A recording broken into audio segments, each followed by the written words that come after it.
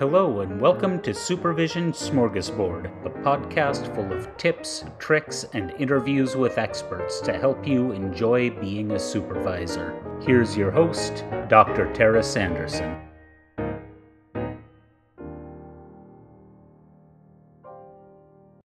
Hello and welcome back, everybody. Thank you for joining me. We are going to be talking today with Dr. Lauren Pasqua. Dr. Pasqua is a licensed psychologist who is the executive director and founder of her own company, Connections Child and Family Center. This is a growing practice with postdoctoral residents, practicum students, and with a specialty in doing assessment. And I am super excited to have you here today talking about assessment with us. I'm excited to be here. Thanks so much for having me. Absolutely. So here's my guest question for today. When you attend a potluck dinner or buffet, what items do you gravitate toward? Oh, I love appetizers for sure. So all the dips and the snacks, all the umami tastes, those are my favorite. Yes. And I love that there are lots of little bites. So you get just an offering of everything. It's not like you're committing to one big serving of something. Totally. Yeah. The problem is I usually overdo it and then I'm not as hungry for everything else. Yeah, it's true. It's true. Well, let's talk about assessment. How did you get to a place where you wanted your practice to have an assessment tracker and assessment focus? So assessment was a very heavy part of my graduate training.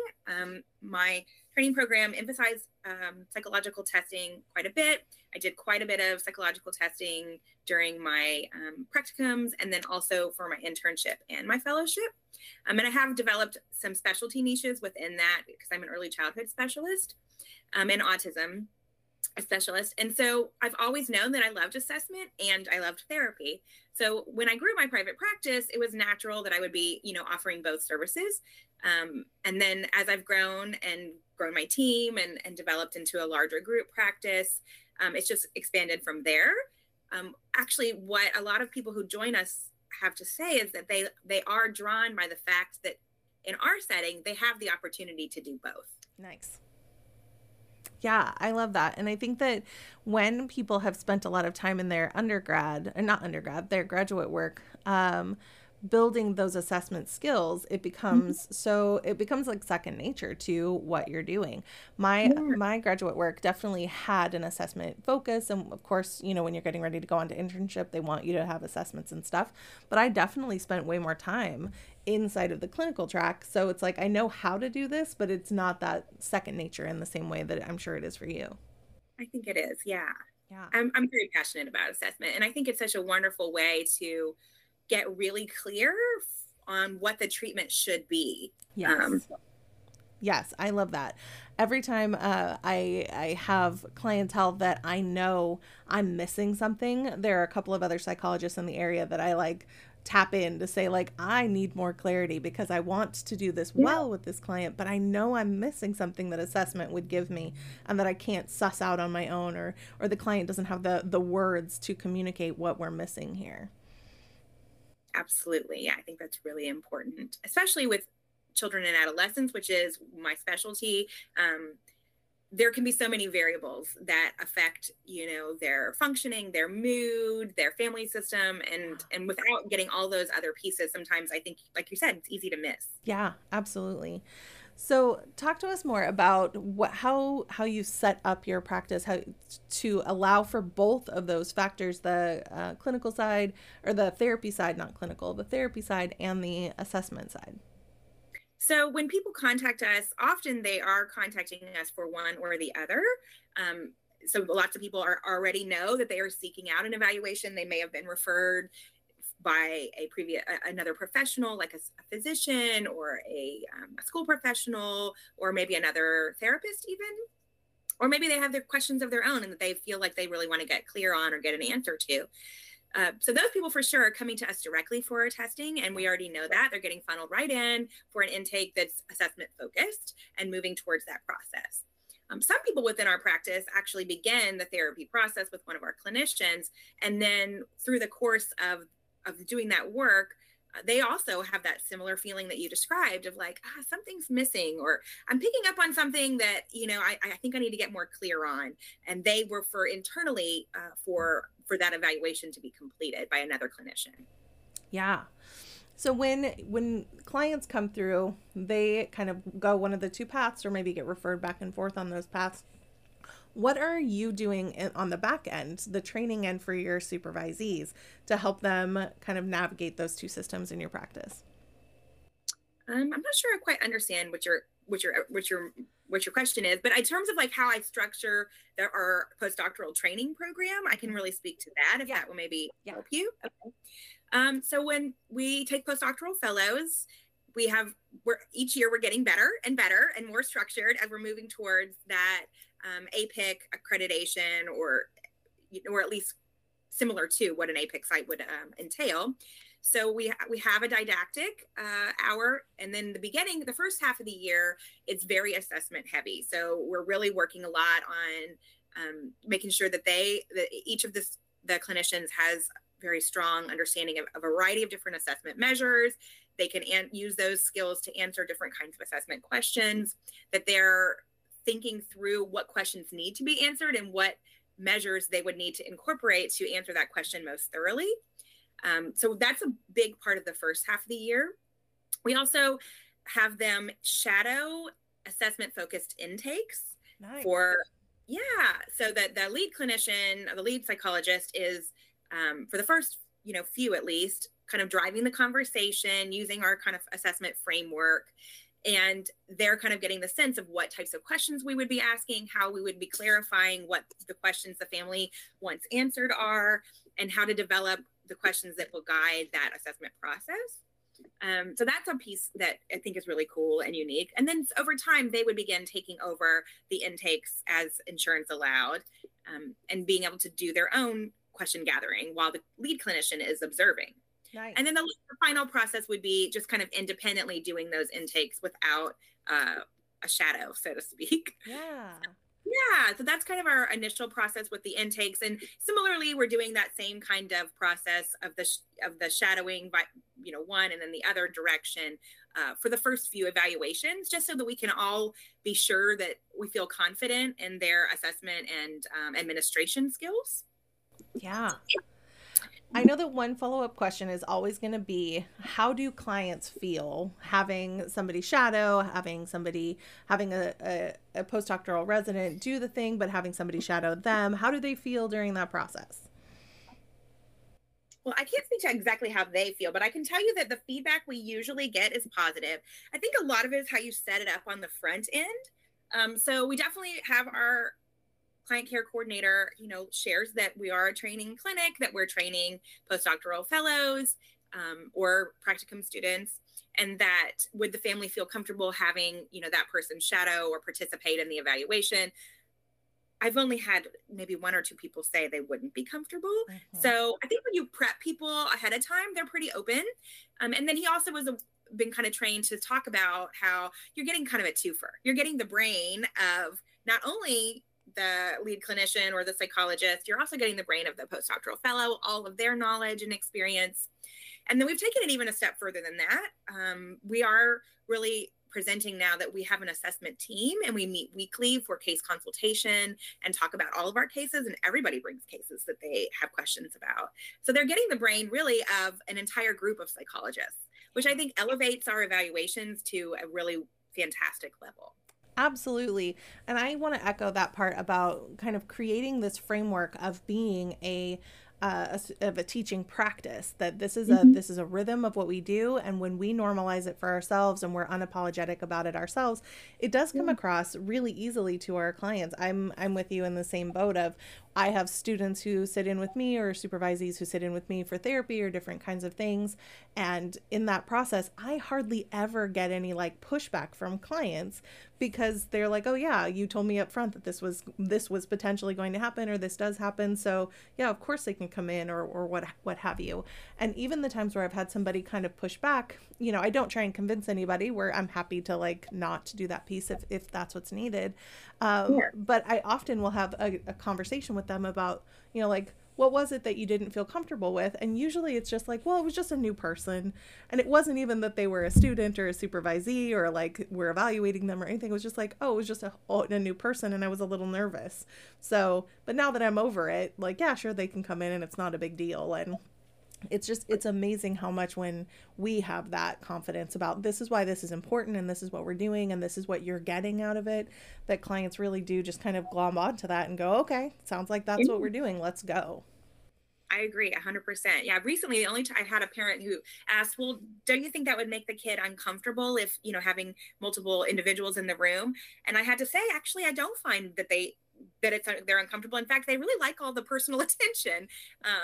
And the parent was like, oh yeah, that's a good way to look at it. Yeah, absolutely. That's wonderful. And I think that especially for assessment stuff, I think we do need someone helping us watch for our kind of blind spots as we're doing assessment, to make sure that we're doing it to fidelity, to watch for those things that we, especially as we're in training, are practicing doing still. Yeah. That we don't have that muscle memory, don't have that, all those other pieces, that we're able to see some of that element. And I love the idea of them watching somebody else who is working through the problem, right? I almost think of assessments kind of like a Rubik's Cube, of like every time something happens and changes, we're having to be a part of that process to figure it out. So a supervisee watching this person do that figuring out, right? And then going to those meetings and wrestling through all the questions, and then switching positions to where they're figuring it out, and someone else is able to say, oh yeah, well, don't forget this, and here's where something else has come in, and what other questions could you ask to get to the response that you're needing here. Just gives such a breadth of training and opportunity for them to really master this skill, because I think it's a really important skill for getting that clarification of diagnosis and treatment planning and support for whoever's getting the evaluation done. I 100% agree. Mm-hmm. Yeah. When you talked a little bit earlier about figuring out which assessments you're going to have them do you have specific like batteries that you have kind of set up for them to do? Or it sounded almost like you let them figure out what the referral question is and wrestle with what assessments would answer that question.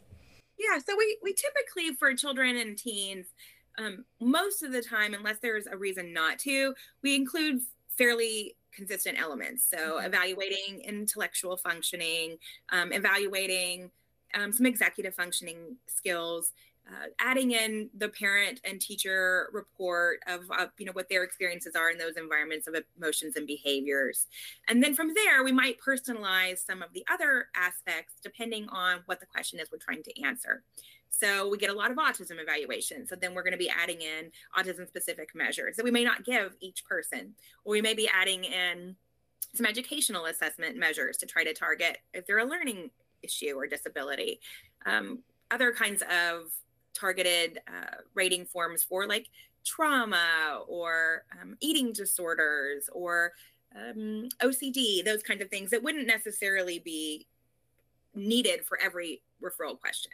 Yeah, I love that. When I remember some of my best assessment training from my graduate school and from my internships and stuff, I remember there being such a huge difference between the places that had very cookie cutter kind of this is what we do, and places that were like, well, what assessments that we know of would answer this question, right? And finding that blend of like, here's the baseline of where we're wanting to evaluate at this piece, but then as we get information, what other stuff do we need to add to get to where we're going?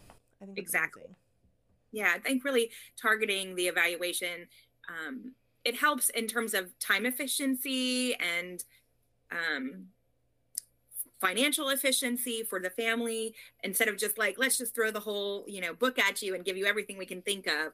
Really trying to fine tune what's going to get us there in the fastest amount of time and with the least complications. Yeah, absolutely. Speaking of financial stuff, we had chatted a little bit earlier before the interview about my observations of insurance companies not wanting to reimburse and things having to go to private pay, and that it has been really complicated for me in my practice to try and add in assessment or evaluation kind of pieces.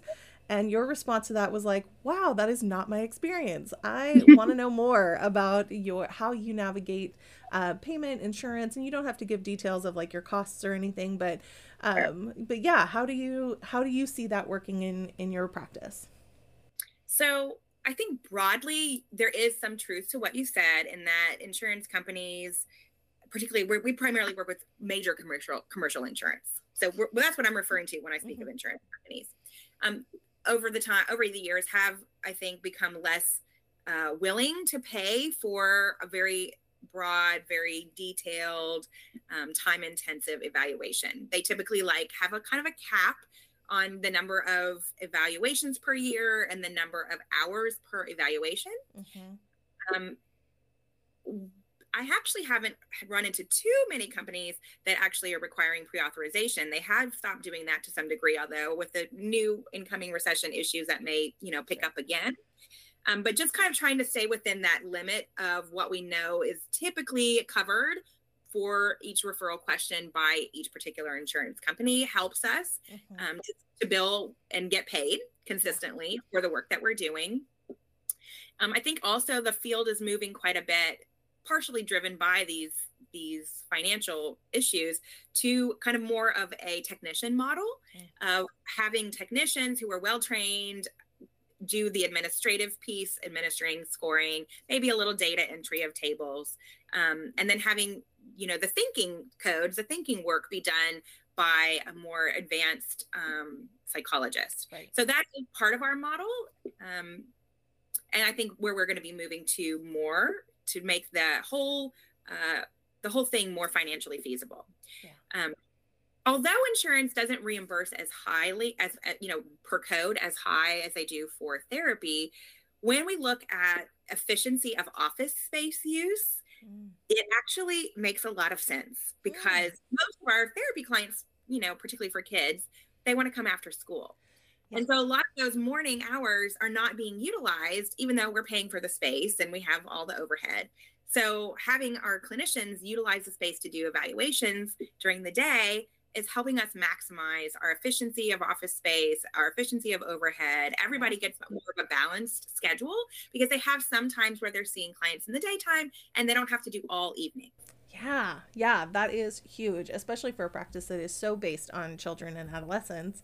Yeah, I would find that it would be difficult to fill those spaces during the day, but to have assessment where you're doing the writing portions of it, or even that you are, it's a different thing to pull a child out of school for a day of assessment versus every week at 10 a.m., right? Yeah.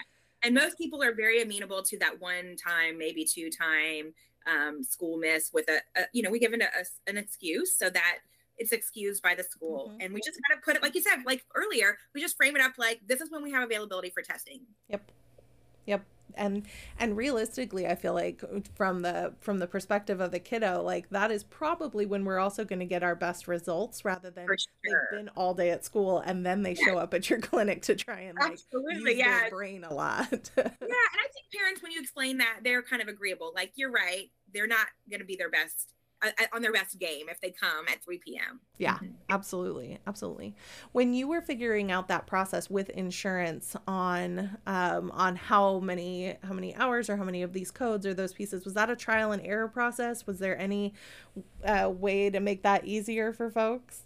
Yeah, so some of it was trial and error, and then some of it was consultation with other professionals that, specialize in doing evaluations. I'm going to give a little plug here to Jeremy Sharp, and the testing psychologist.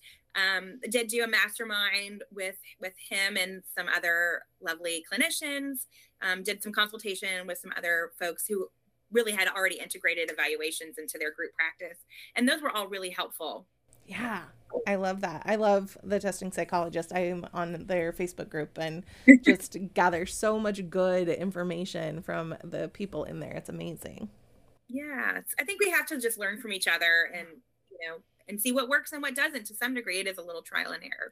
Yeah. And I think that's one thing that a lot of people, as they're getting started into having supervisees, especially if they're thinking they're going to add them into maybe their own already testing focused practice, is like, how much am I going to have to gamble with on this trial and error process of what can be billed and what can't be billed and how much can we charge. And it's a good reminder that there are people out there who have already done this, that you can, pay a quick consultation fee, or sometimes they're really generous and give some of that information away for free. But to really remember to connect out, that you don't have to remake this on your own. Absolutely. Yeah. I think that in general, as a field, we really need to work together to continue the success of our practice and our profession. Yeah. Yeah, especially when we're talking about insurance stuff. I feel like there is a lot of trial and error with that process. There's a lot of information that the insurance company won't give you. So you do just have to figure some stuff out. And if you can work together and gather the information that makes you feel comfortable. I'm a pretty risk averse person. So until I hear something from like an official source, I always take it with a little bit of salt on whether or not that's a thing I can do. But I do feel like if I know the right wording, or if I know the right terminology, or if I know the right question to ask, that makes my life easier when I go to get that from that official source. When I try and come up with it in my own language, a lot of times I feel like I get not turned down by the insurance company, but the insurance company's like, I don't understand what you're asking for. And then I get stuck, right? So crowdsourcing some of that information to be able to make sure that I feel really confident before I ask the insurance company or move forward, I feel like is one of the really huge benefits of those Facebook groups or those community resources. 100%. Yeah. Yeah. So when we were talking a little bit about the insurance part, another question that comes up every time somebody talks about insurance and people who are pre-licensed is, how can I bill for that? What does that look like? And I tell people all the time that every state is different. Every insurance company is different. So never take anybody's like global truth to be your global truth until you've checked on it yourself. But Absolutely. For you in Texas, right? Yes, Texas. For you in Texas at your practice with what you know, how did you go about figuring out what you could bill insurance for and what you couldn't when we're talking about pre-licensed folks? Sure. So almost every commercial insurance company has technician codes that are for testing, administration, and scoring that is done by a trained technician. Yeah. So that for sure, without even going any further, the majority of your insurance contracts probably would cover trainees to do that aspect of the evaluation process without you even being in the room. Being accessible, of course, but not even having to be in the room. So that's nice, just knowing that. Beyond that, we have had some success getting a couple of insurance contracts that allow for supervisory billing. And that does expand the opportunity for our trainees to be able to do more of the intake and feedback components of their evaluations as well. So that's been really wonderful. And the report writing and just kind of seeing the whole thing through from start to finish. So that's actually been really wonderful too. So they get kind of a blend of just doing a lot, more of the administration and scoring components, while the licensed psychologist completes the write-ups and the data, and then they get the full, spectrum with some other insurance plans. And what a good reminder for everybody who's listening that in the world of the therapy codes, we don't have that same kind of thing where you can just have a technician do part of it. But in the assessment world, in the evaluation part of it, there is already that built-in system where a technician does certain things and then the psychologist does the rest of them. And then in addition to that, you've got the supervisory billing aspect for some insurance companies as you do the research to add that onto your practice. Exactly. Because I do think that, when we really pushed for this parity inside of the medical world, there were some parts of it that were hugely beneficial to us. And I think this is one of them where the medical world has a model where people that are at different levels of training can do certain things for the doctor, and then the doctor can just approve and do those pieces all without the term supervisory billing, because it is just built into how they scope their treatment and do those different levels. And assessment for us really offers that opportunity in that same way. Do you do any type of training that is different based on the fact that they are doing this as a technician versus as instead of being the supervisory billing or the incident to billing part of it? Or do you kind of just level out that training of like, this is just how we do what we do here? When I'm conveying it to other people, when I'm conveying it, is that what you mean? To the postdoctoral residents or to the supervisees? So they're aware of the difference, what their role is with different insurance plans. And so it's pretty clear to them, what role they're going to take on a case, if that makes sense. And we have it kind of laid out in our policies, here's how we do billing and assessments for this insurance company, and here's how we do it for this insurance company, and here's kind of what part you're going to play and when you're going to, hand it on over to your supervisor, etc. So I think just having that really organized and clarified at the get-go helps a lot. Yeah.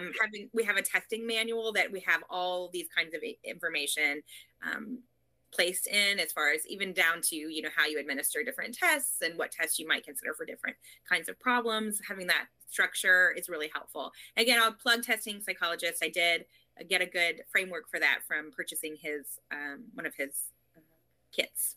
So. Awesome.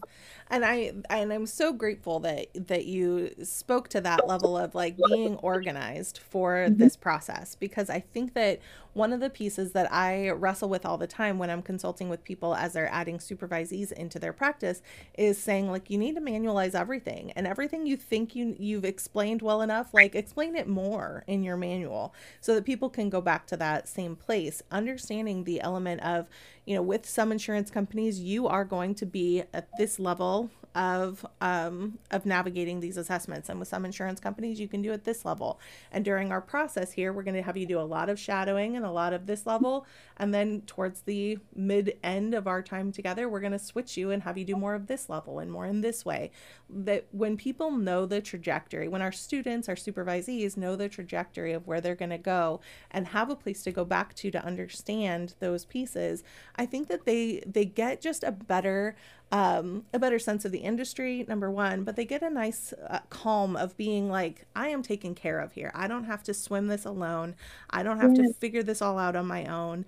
I'm not just bouncing around to a million things. And I think that is really important, especially when they have been kind of structured all the way through grad school. And then sometimes I feel like they often get like dumped into a role where it's like, oh, now you're a psychologist resident. You can do it. It's fine. And then they don't know what they're doing. And then all that imposter syndrome sneaks in, which we all have in our own way anyway. But I love this idea of like, you're giving them enough to really get grounded in, and they're having to wrestle with and learn as they grow, because that's another part of being a psychologist, is that you're always wrestling with stuff and learning stuff and figuring out new ways to make it happen. Absolutely. And assessment, I think, is especially true because it is sort of like every time a new puzzle that you're trying to find the pieces and put them together to make a whole. But I love that. It's always different and interesting and exciting. Yeah, absolutely. If you were going to give a piece of advice to folks who are thinking about adding assessment or evaluations into their practice, what would be a piece of advice?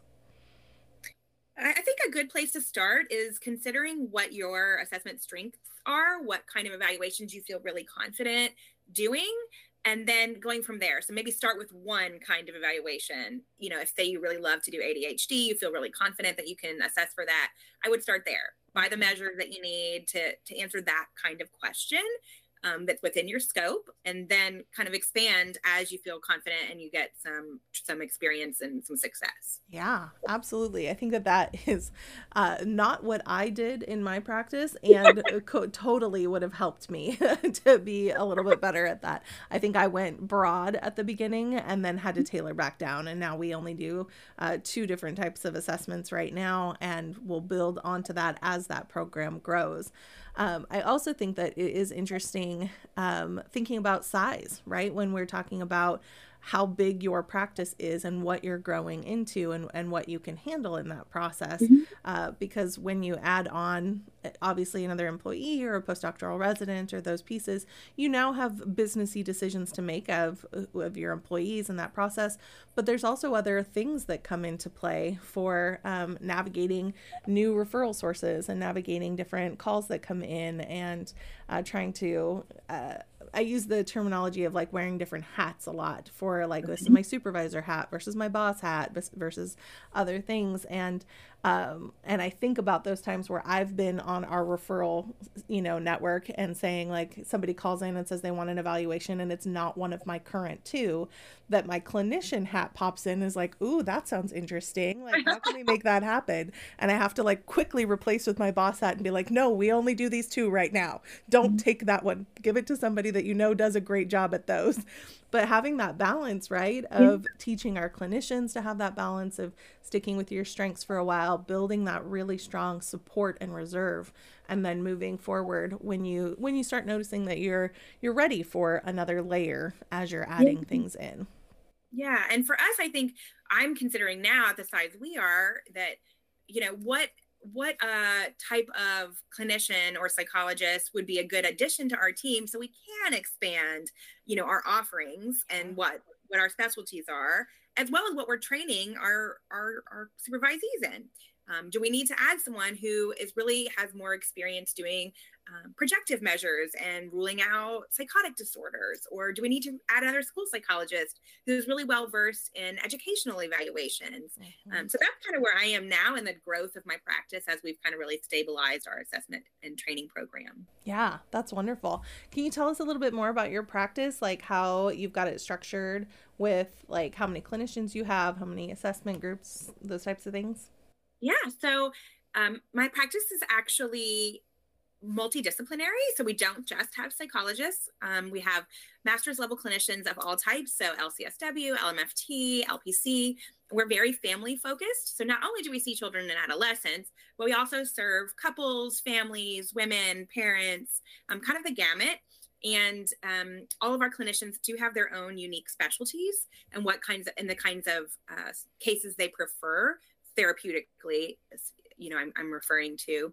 And additionally, we're kind of developing some specialty programs. We already have launched a comprehensive DBT program. We're intensively trained. Yeah. And we're working on an eating disorders program. Next, I think will probably be a more robust anxiety and OCD treatment program.